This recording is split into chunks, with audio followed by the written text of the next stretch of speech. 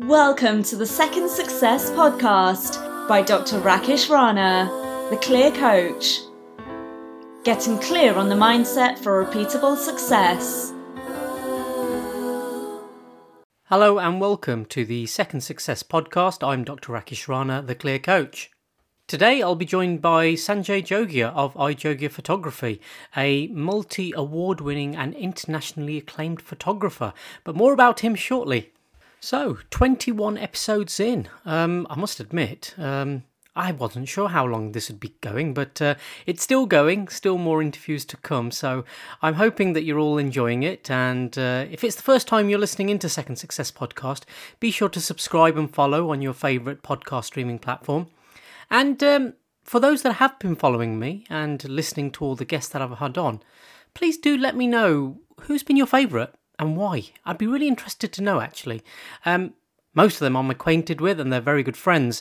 So, I see them completely differently to maybe how others may perceive them. So to get some insight from those that have been listening into these podcasts would be quite interesting. So on to today's guest. He's a friend of mine, Sanjay Jogia. He's an internationally acclaimed and award-winning photographer who's been featured as one of the world's 6 best wedding photographers by Global Professional Photographer magazine. He's the only wedding ambassador by Canon UK representing the EMEA region, as well as being a global brand ambassador for X-Rite, Fundy Software, Tether Tools, Loupedeck, Canson Infinity, ISO, Spiffy Gear and Dreambox Pro. Together, Sanjay and his wife Roshni established iJogia Photography, a successful luxury destination wedding photography studio based in Harrow-on-the-Hill. Sanjay's self-taught love of photography started at school by developing his own style and approach from a young age with his father's film camera, which was a Canon E1. Known for his unconventional creativity and a timeless style, Sanjay travels the world as a photographer, educator, mentor, judge, brand and industry ambassador. His wedding images are a blend of reality and fantasy, a fashion and movie-inspired approach using beauty lighting and posing techniques which are balanced with a sensitive, observant and almost portrait-like documentary approach for the majority of wedding images, giving his wedding couples the best of both worlds. Ultimately, he wants to tell the amazing story of all iJogia couples in a way they will cherish with pride. Sanjay has won over 80 of print competition awards, but now is privileged to be invited regularly as a judge for WPPI in Las Vegas, for SWPP in London, SM Photography in Sweden, and for the British Photography Awards as an associate amongst various online European competitions. Sanjay has also proudly represented Team GBE in the World Photographic Cup for the past 2 years with 2 of his images as finalists. Last but not least, Sanjay actively represents the British wedding and events industry with his ongoing participation in the UK Government Task Force for Weddings in 2 of the 6 working groups to gain government support, both financially and operationally, to reignite the industry in the wake of the global pandemic following a year of industry-wide neglect. Now let's hear what Sanjay had to say about how he has achieved his success. Hello Sanjay and welcome to the Second Success Podcast. Hi Rakesh, thanks for having me. No, thank you. It's I'm 20 odd episodes in now, so I'm not sure why I haven't got you on sooner really, but I'm glad I have now. So well, it's there's you're very well connected. You know a lot of people, and you know a lot of very successful and interesting people. So I can imagine it's been a bit of a challenge for you just to get through that list. It's your fault for being so popular, mate. Well, I have been lining up the interviews, but like I said, the fact that relatively in networking type of terms, and I would say you're probably closer to me than some of the people I've interviewed. It's sometimes we don't really notice the most obvious things that are in front of our nose, and you kind of forget to realize, I consider you more of a friend rather than a successful entrepreneur, businessman, photographer type of person, if you know what I mean. I'll take that. That's quite a compliment, so thank you. Cheers.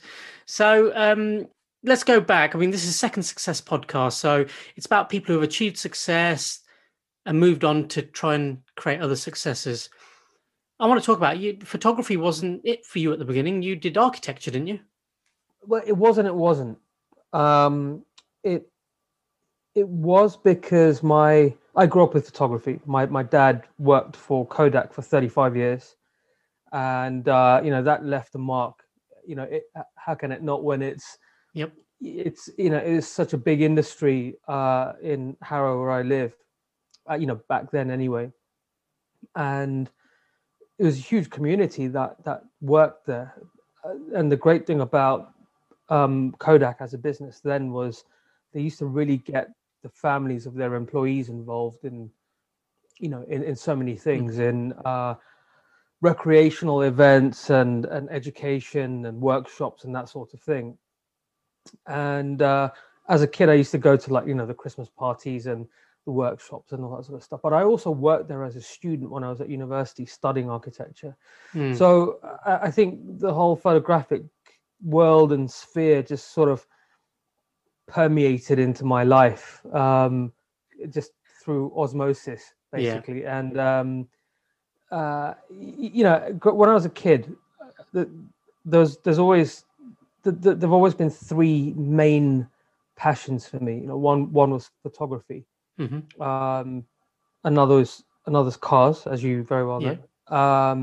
And the third, and this is in no particular order, right? The third was architecture. I was always fascinated by architecture and by buildings, and sort of grew up wanting to be an architect, but I also wanted to be a photographer, and I also wanted to be a car designer.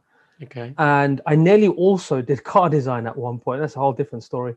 So I've always had these passions, and I'm very lucky to have achieved two of the three. And I have no regrets that I left architecture behind. But yeah, I qualified. I studied and qualified as an architect, and then practiced for I don't know how many years it was. I think maybe 10 years, maybe just a handful of years fewer as a qualified architect, because it's a very long process. And I sort of just rediscovered my love of photography, maybe in 2004 or 5 or something like that. Okay. Was there a particular moment?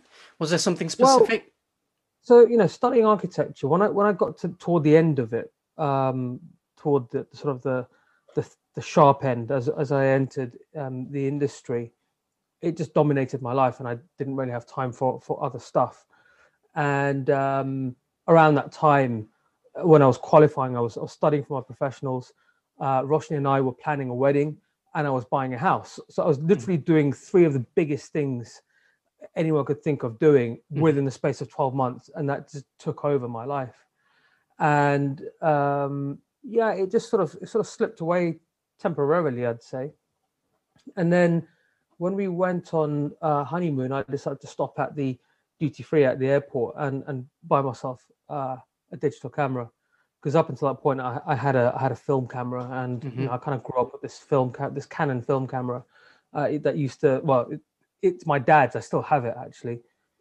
And he never, he used to use it, but not so much. I used to use it more.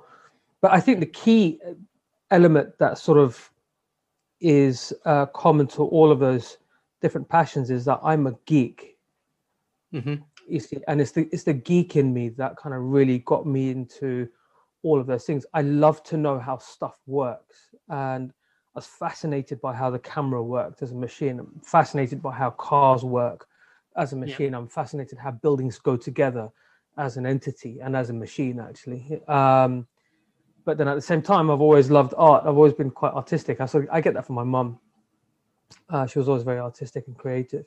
I used to love drawing and painting and sculpting and that sort of stuff as a kid. I was constantly drawing cars. Like if someone put a piece of paper in front of me and a pencil, the first thing I'd draw is a car. So I've always kind of had that going on. And then I really kind of discovered that I love drawing buildings as well, trying to understand the components of how it comes together. So all of these things had all these things going in my mind when I was younger, but I was quite focused on training to be an architect. So to the point that I worked backwards when I was in high school to work out what GCSEs I needed to do in order to get the A levels I needed to be able to get onto the degree I needed to become an architect.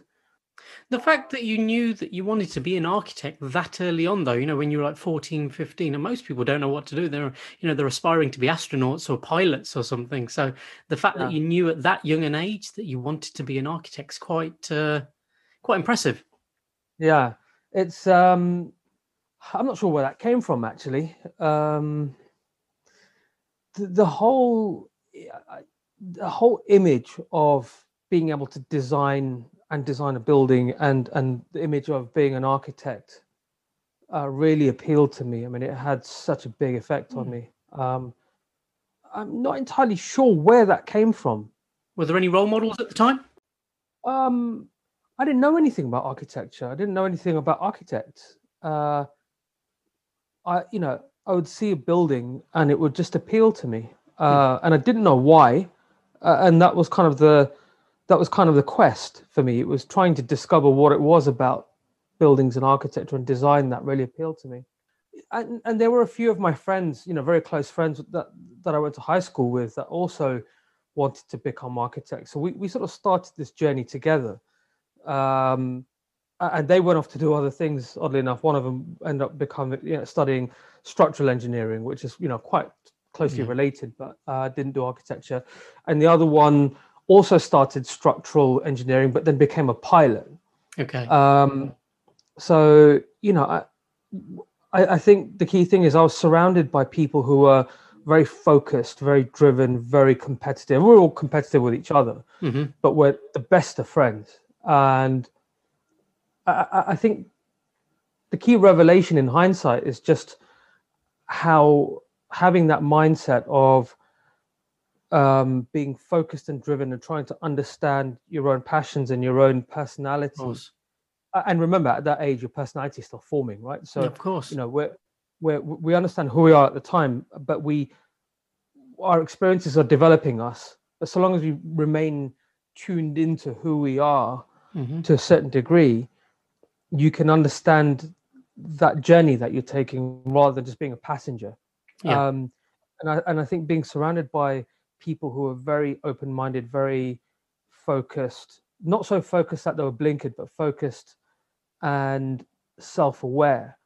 And I think the self-awareness is a key, probably where that comes from is probably key to everything, really. That it just meant that as our lives developed and our experiences developed and our successes and failures developed and presented themselves, we weren't scared to follow the journey that was, the path that was being laid out in front of us. Yeah, because that's exactly what it is, isn't it? Of course. For those guys, one of them, he started the pilot, for example. He always had a passion to be a pilot. I don't think he really had a passion to be a structural engineer. And he sort of he graduated from the undergrad, but he didn't finish the whole qualification because he then followed the passion to become a pilot. Of course. And it's really listening to these things, listening to yourself and listening to your heart and understanding that these are the things that really kind of turn you on, light that fire. Yeah. So coming back to then when you said that you picked up a DSLR camera on honeymoon. Well, I grew up shooting. I grew up shooting film and developing film when I was younger at Kodak at these workshops. And I always liked the creation side rather than developing side at the time. I found the developing side a bit messy and a bit scary because it was, in a way, it was having to face the results of what I may or may not have created. I must admit, I used to, when I was studying for my A-levels, I think I did an electoral photography class. So taking photos, but developing them as well. And that was the part that I didn't like either, because the amount of duds that would come out. And it was the disappointment, I guess, because I'd spent all that time and effort to see not the results I wanted to see. And that's right. I mean, it never stopped me taking photos, don't get me wrong. But yes, the development side, I in the end, I'm kind of glad digital came along in the end. Well, it's quite symbolic of life, isn't it? That whole process. You have this machine. You need to understand how the machine works, which is, what does that represent? Is that the machine could be you. You have to understand how you work in order to get predictable results. You need to understand what each setting does. So what are the settings that you could draw an analogy between one as a human being and the camera as a machine. You've got, at the time you had very simple settings. You could adjust the shutter speed, the aperture, and the back then it was the ASA, now the ISO, which is a sensitivity depending on what film you put in there, and the focus, which was manual. So I suppose the focus quite literally would be your attention on whatever it is you're doing. The shutter speed affects the exposure to the subject. So the shutter speed, I suppose, could be how much time you give, how much attention you actually give. See, as you're talking through this, Sanjay, that this all makes so much more sense now. But you know what? Yeah. This is my realization of developing a growth mindset over probably the past 8 years. I think going back, I was very fixed mindset, reliant so much on my kind of innate talent, I guess, in being good at certain things. And when I realized I wasn't good in this, I gave up very easily. However, if I'd had that mindset to understand that actually it's a journey, it's something that I need to learn and develop, I guess I could have given it a better go. But I don't know. I don't know who I didn't have around me to guide me in that sense. But great to see that you're so reflective in that. And that's a great analogy, by the way. Yeah, but I mean, for me, it's I consider myself to be very fortunate to have those people around me. I speak about my brother as a role model a lot, actually. Obviously, my parents, but my brother was a massive influence on me because there's such a big age gap. He's 11 years older than me. So, we're now like mates, whereas at that age, he was like another dad to me. In fact, I was probably more scared of my brother than I was of my dad. And I think the difference is that because, you're scared of your dad because they're your parents and they're that much older than you. But then my brother's that much older than me as well. The difference is my brother went through higher education. My parents didn't. They were uneducated up to, they only did education up to probably GCSE level before they had to, hop countries and then come to the UK and, kind of become the heads of the family and bring everyone up. The usual story that we hear about Indians. It's quite a common story, and it's quite an intrepid one. But for my brother, so my parents are the eldest of their siblings. So my brother was the first of all of our cousins, and there were no other extended family members around. He was the only one. Wow. He didn't have anyone to lean to in the family for help with homework. He had to figure it out for himself. Yep. So in a sense, he was a pioneer, and he was the first of our family to get educated and go to university. He ended up going to Imperial College and he studied aeronautics. So a lot of these influences for me in terms of understanding how things work probably comes from my brother, who's also quite geeky in a way. He's quite technical. He's quite analytical, and I, as every younger brother would, took interest in his interests. So I started taking interest in aeroplanes, and I still have an interest in planes, but not to that level. And he's like, well, and I remember this conversation. I don't remember when it was or how old I was. I remember saying, look, you don't need to copy what I'm doing. You don't need to have my interests. Yeah. You need to try and learn to develop your own. And I'm like what?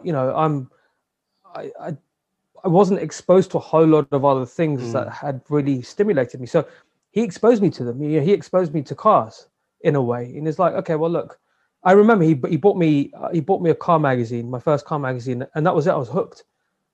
Now I can't stop reading car magazines. And he took me to my first motor show, which was, I think it was the 1987 London Motor Show in Earl's Court. I was 11. Wow. And I just got sucked into this world of cars. I think he introduced me to F1. I can't remember because I'm a massive F1 nut. Yeah, and I don't know how. Maybe it was just something that we both started watching together. I don't remember. I was so young. So, I had him to influence those things and trigger those things for me, but he didn't. It all came from his own innate realization of himself and stuff around him, and people are, just observing. And I mean, I can resonate with that, being, I guess, the oldest as well of siblings, cousins. My brother's 9 years younger than me, and I remember him, latching on to some of my own interests when I was younger. He'd be 5, 6, taking loads of interest into what I was interested in at the time. But obviously, having grown up now, he's got his own interests. He does his own thing. I've got my own thing. We've still got certain traits that we have, but I can completely get that. Yeah. So, it's, I think with the self-realization side of things, it kind of comes from probably a number of things. My mum was quite religious. My dad's reasonably religious. Probably not as much as my mum was. But my mum combined it with spiritualism, which is what I think, me and Roshni are very spiritual. And I think we were both quite spiritual before we even met and got together.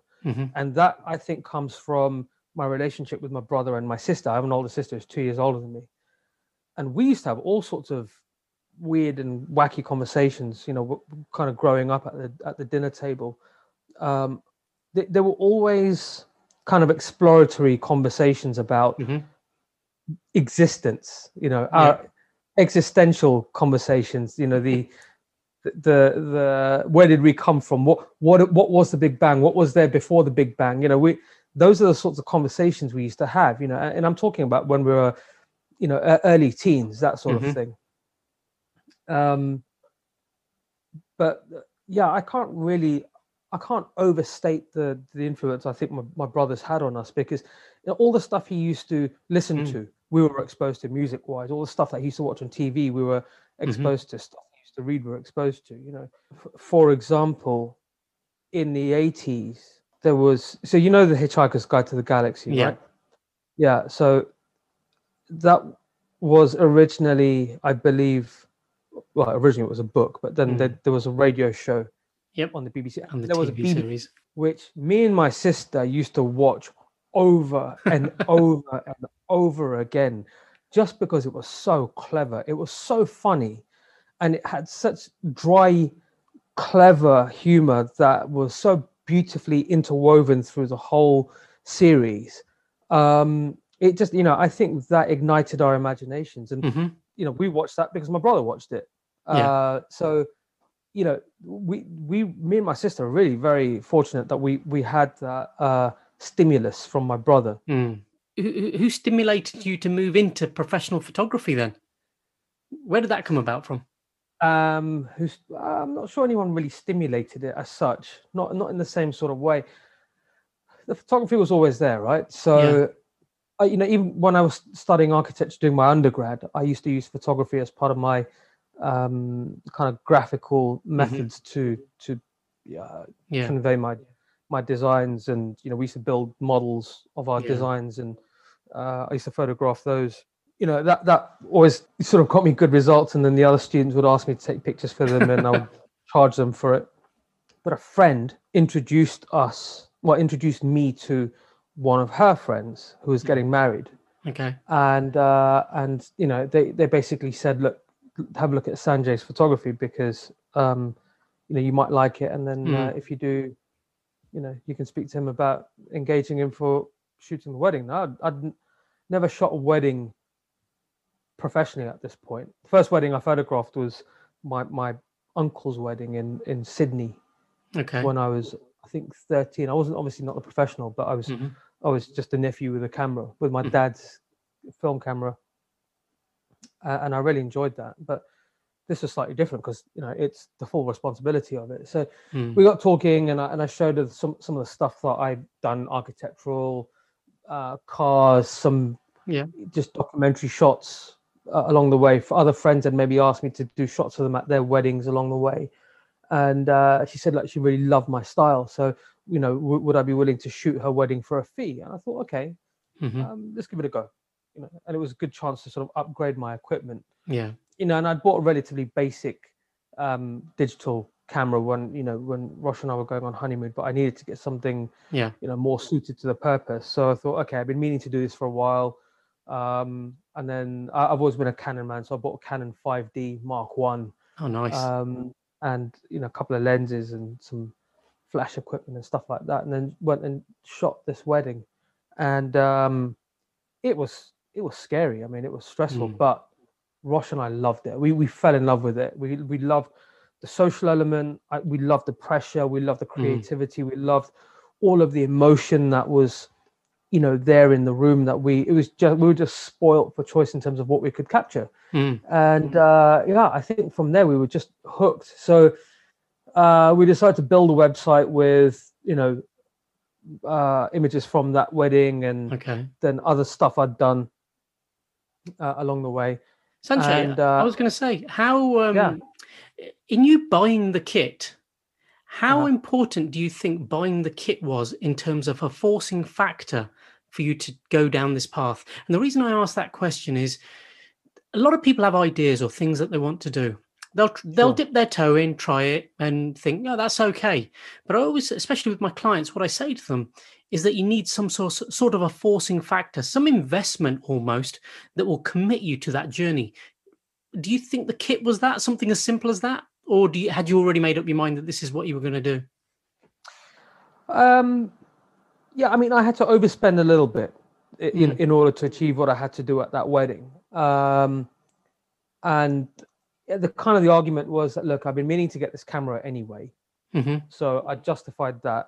But the other stuff, the fee from the wedding would cover it. So even if I didn't use it again, I could always sell it. So I don't think really that kind of forced me to pursue it. Okay. I've always been a bit of an early adopter when it comes to technology and stuff, because I love music too. I'm a real audiophile, and I love, like good quality sound systems and that sort of stuff too. I love my AV, but I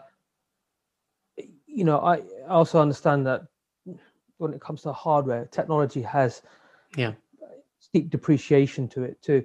So I wasn't too worried about it as such. But then, I had Rosh to kind of balance that. She's very pragmatic, and she's like, look, if you're going to do all this stuff, then make use of it. So her attitude was, look, if you let's invest in all this equipment, and we need to make it make it worthwhile for us. So I kind of had her on one side, just kind of poking and prodding.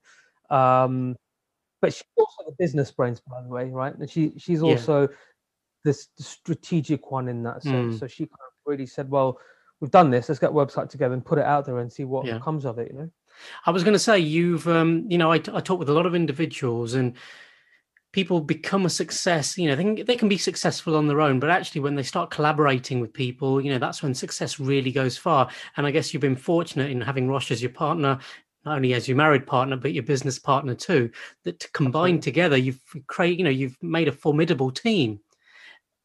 Really in that support, I suppose there's another factor that's really helped you go forward.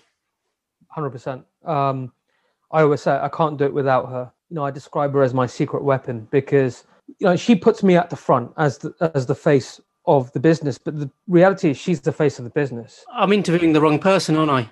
Sanjay, I'm interviewing the wrong person. I think you are.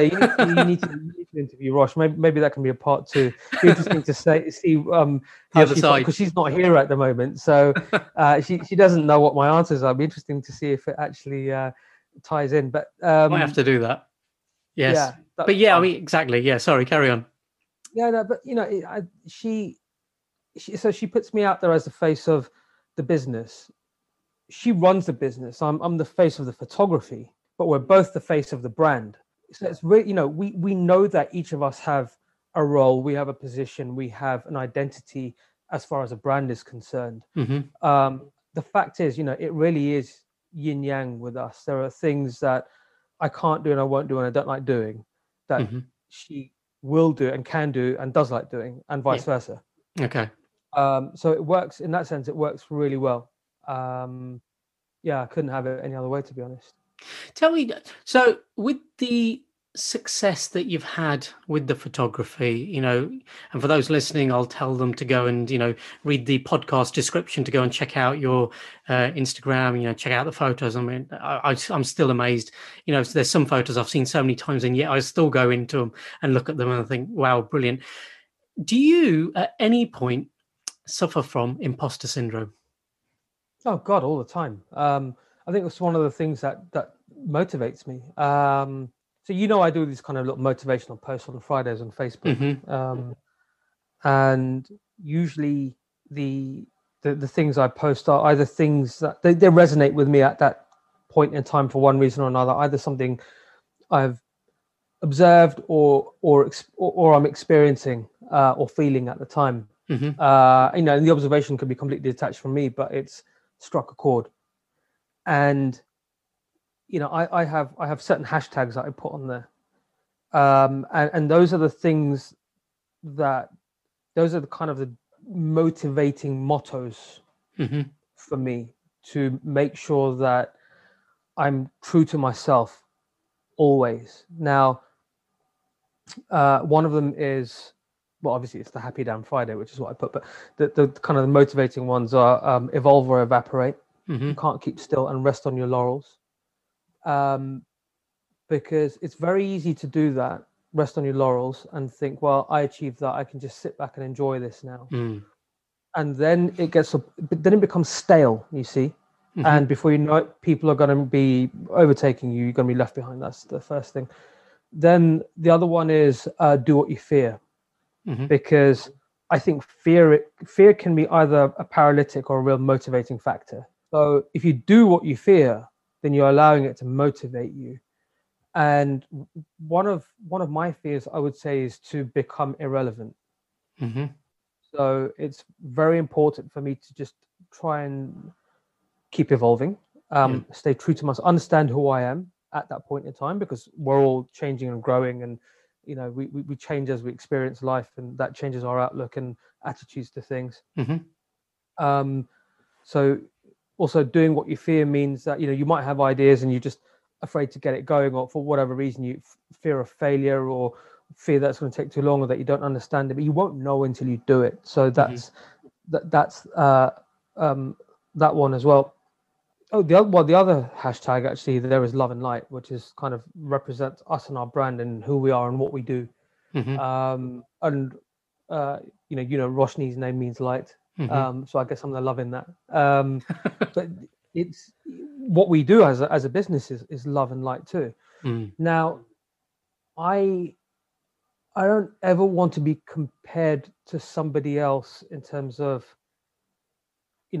my images, and of course clients are going to do that because they're investing in it, but Of course. I don't want anyone to ever say your images are like this person, or you did this image like that person. And it can happen accidentally, because there's no such thing as avant-garde anymore. It's everything. It's a bit like architecture. I think everything that can be done has been done, and now you have to try and put your own spin on it. But photography is like a dialect, right? So it represents my vision, what I see, and my personality. If it turns out that my images are like other people's, then I'm not original enough. I'm not true to myself enough, and my identity is now no longer my identity. It's shared with somebody else. So provenance is really important, I think, in terms of what we do, in terms of our brand and who we are. But the imposter syndrome, I try to keep it there in the forefront a little bit, ward off the complacency. Someone asked me the other day, do I still get nerves when I go to a wedding? Yeah, every time. I crap myself before every wedding. I kind of rely on that because it's a motivator. It shows you care. I remember, yeah, absolutely. This is it. And once or twice in the past, not often, I got to a wedding thinking, I don't have the nerves that I normally do, like kind of something's not right. Yeah. And I had to really push myself harder to work harder to generate those nerves, so that I can continue pushing myself and work harder throughout the day. Does that make sense? Yeah. It's a really odd cycle, but I'm glad I had that that clarity and that self-realization that I needed to have those nerves.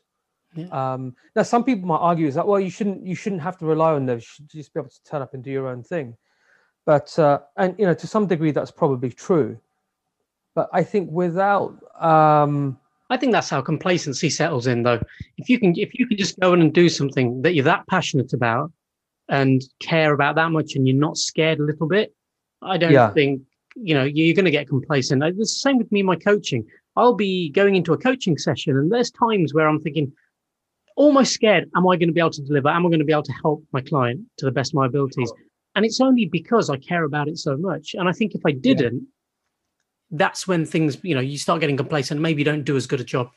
I think that's a fear for me, is that complacency, and not doing a good enough job, because, if, touch wood, it hasn't, but if something went wrong, I know that it was because I wasn't fully into it. And because I didn't have that nervous energy, that anxiety that I need to be performing at that top level the whole time. And it's really about slipping into a comfort zone. I think if you go into a place too comfortable, you're kind of in a comfort zone. And there's that quote that says great things don't come from comfort zones. So I think that's important. So the whole imposter syndrome is important, but I don't let it envelop me. That's important. And I guess with all the accolades you've received, the numerous awards, ambassadorships for like Canon, ISO, you could almost understand why somebody might get complacent, but I can't see it happening with you. And, it's been great to see that journey, especially, with lockdown happening and, the dearth of work for you as well. It's great to see you still working on projects, to create classes, to help others.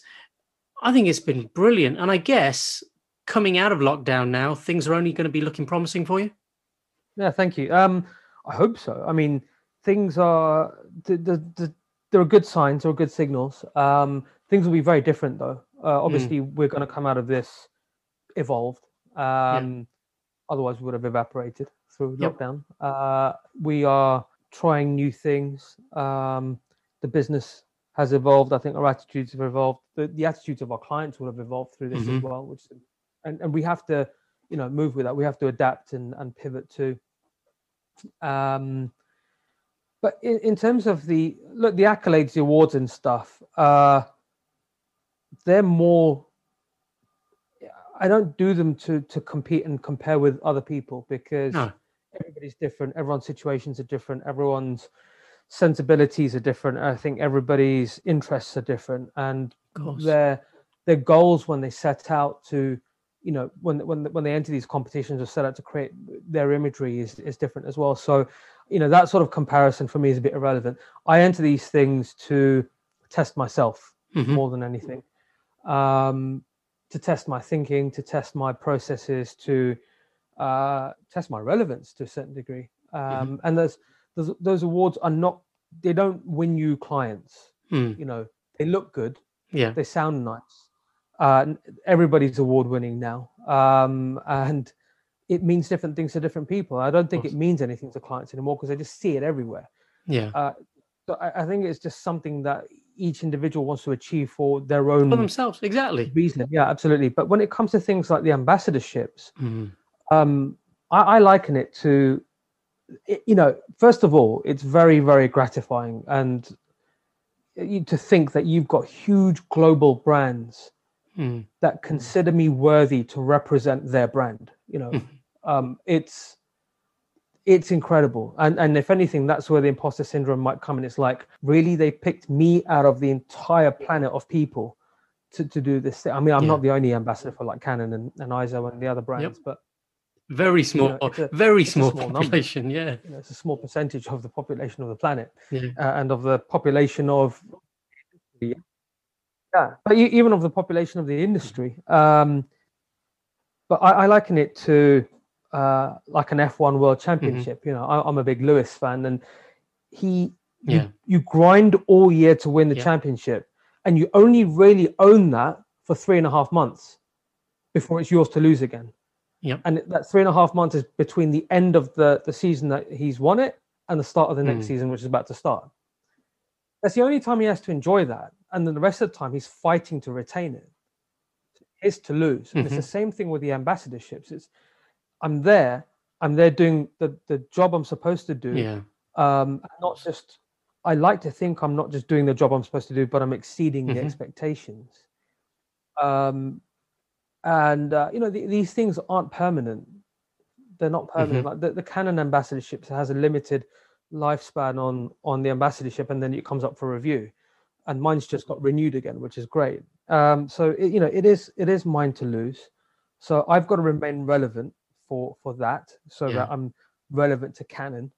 because you can become irrelevant, and they're like, well, you know, he's a great person, he's a great photographer, but he doesn't represent our brand anymore because he's not relevant to our own philosophies and strategy and all that kind of stuff.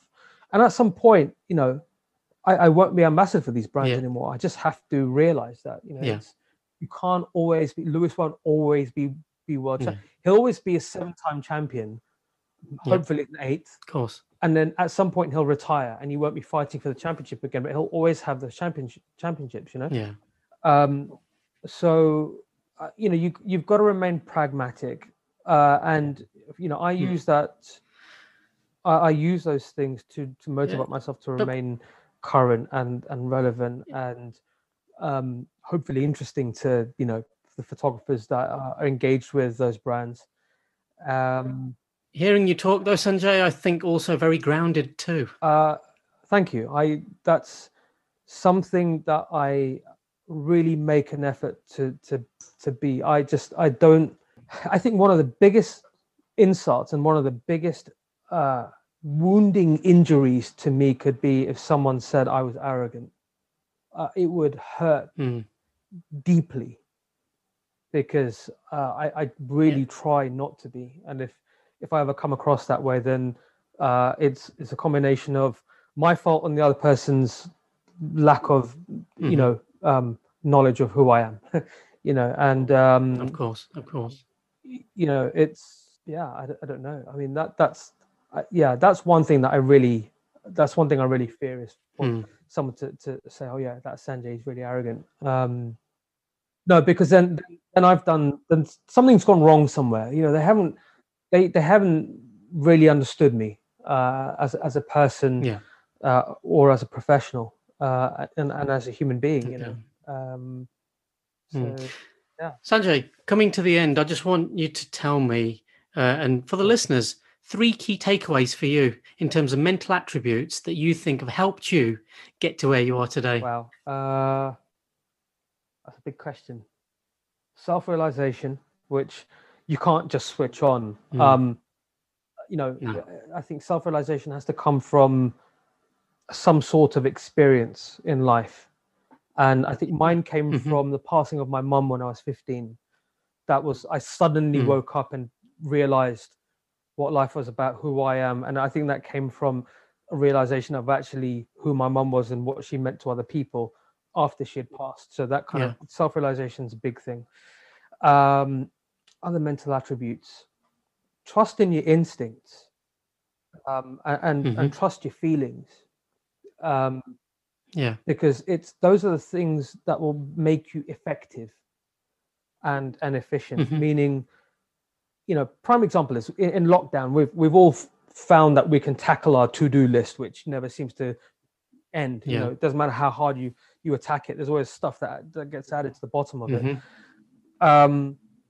But the thing is, everyone just went at it thinking, I've got this time to do it now, whether I like it or not, I'm going to do it. You know, whether it's that or getting into shape or whatever it is. If you try and do something when you don't feel like doing it, when it doesn't feel right, you're just going to fail. You're going to fail completely. You need to do these things, whatever it is in life, when it feels right to you. Because then you can put your entire heart and soul and mind into it. I think you do things without it feeling right. You're just doing it with your head, knowing you should do it, but you're not going to be immersed and fully invested in it. So trust your gut instincts. Absolutely. And the third thing, what would I say is the third thing? Check yourself, you know, look in the mirror and every day and reflect on who you are. First thing is, do you like what you see?